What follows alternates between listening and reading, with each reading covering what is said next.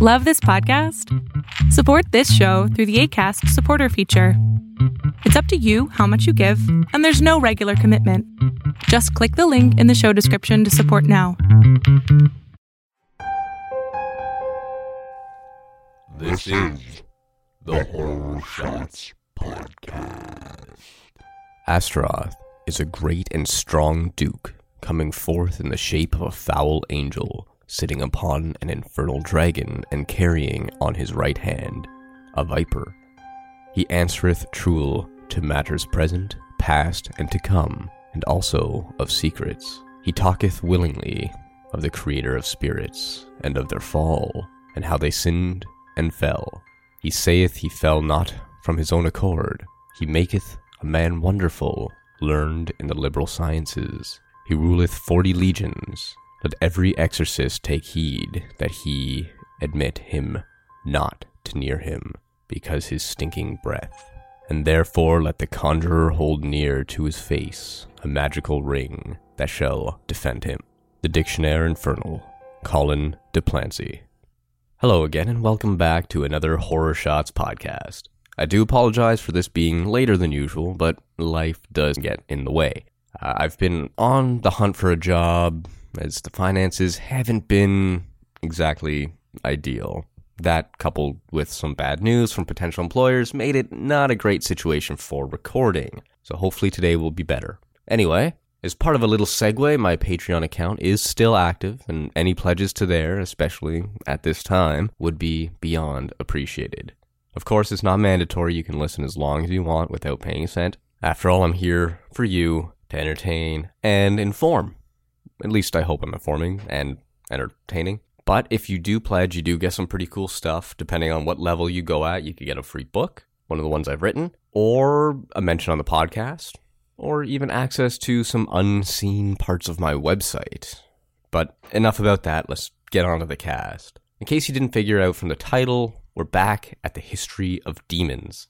Today we're looking at a high-ranking Duke of Hell who is believed to be in command of over 40 legions of lesser spirits. Now, much of the information you'll be hearing has come from the Dictionary of Demons from Michelle Bellinger.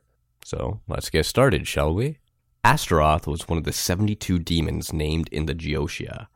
His name appeared in the Wierus Pseudomonicaria Demonium, where he is said to hold the rank of Duke with command of over 40 legions of lesser spirits, as I just mentioned.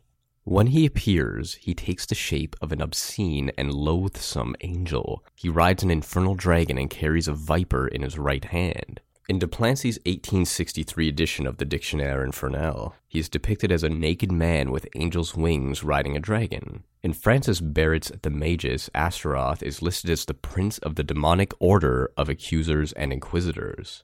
The only major difference between Astaroth's description in de Plancy's work and those in the Magus is that the demon rides a wolf or a dog instead of a dragon. Astaroth is said to teach the liberal sciences, and like many of the Geotic spirits, he will also discourse on matters of the past, present, and future, as well as secrets of the occult knowledge. In addition to this, Astaroth can confer heavenly knowledge as well. He is said to speak freely about the creator of spirits, the fall of spirits, and the various sins they committed that inspired their fall. Wierus's Pseudomonicaria also says that Astaroth has a horribly fetid breath. For this reason, the magician is warned to keep his distance from the demon or to hold a magical ring of silver against his face to protect himself from any injury. Astaroth's name is given as Elstor in the Lansdowne text known as the True Key of Solomon. Here, he is said to govern all the spirits in the Americas. In the Geotia of Dr. Rudd, he is said to be constrained with the name of the angel Raguel. In the sacred magic of Abramelin the Mage, Astaroth is one of the 8 sub-princes who rule over all other demons. He has the power to discover mines and transmute metals. In other words, he can take iron and turn it into gold, which is a pretty useful trait to have. He can travel to the location of treasure as well, so long as it's not magically guarded, of course.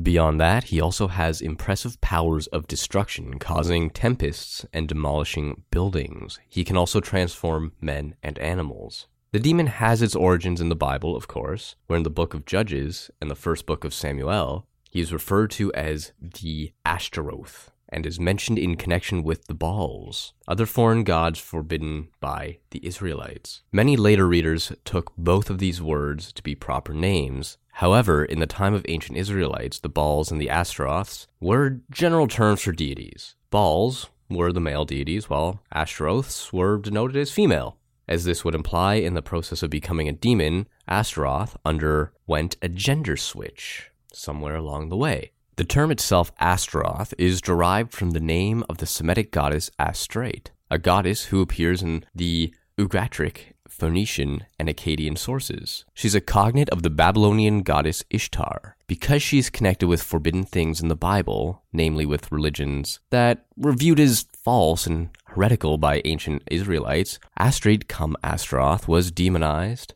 along with a host of other foreign deities. She, now a he, has remained a demon ever since, at least as far as most Western civilizations are concerned.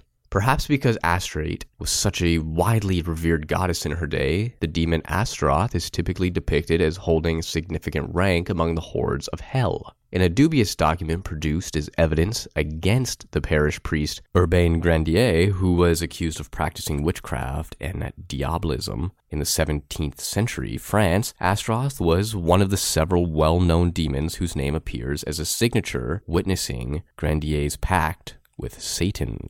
In the Grand Grimoire, Astaroth is listed as the Grand Duke of Hell. In Berbeguire's infernal hierarchy, Astaroth is one of the ministers of hell and is listed as the Grand Treasurer. According to the spurious grimoire of Pope Honorius, Astaroth is the demon of Wednesday. Variations on this demon's name include Ashtaroth, Ashtaroth, Ashtoreth, and Astareth. Astaroth's name is given as Alistair in the Lansdowne text of 1202, known as the True Keys of Solomon. Here, he is said to govern all the spirits in the Americas. So now that we have some back history and backstory on Astaroth, let's get some quotes from some of these texts that were referenced in the Dictionary of Demons. We have S.L. MacGregor Mathers from Geosha. The 29th spirit is Astaroth. He is a mighty, strong duke and appears in the form of a hurtful angel riding on an infernal beast like a dragon and carrying in his right hand a viper. Thou must in no wise let him approach too near unto thee, lest he do thee damage by his noisome breath. Wherefore the magician must hold the magical ring near his face, and that will defend him. He giveth true answers of things past, present, and to come, and can discover all secrets. He will declare wittingly how the spirits fell, if desired, and the reason of his own fall. He can make men wonderfully knowing in all the liberal sciences. He ruleth 40 legions of spirits. His seal is this, which wear thou as a layman before thee, or else he will not appear, nor yet obey thee.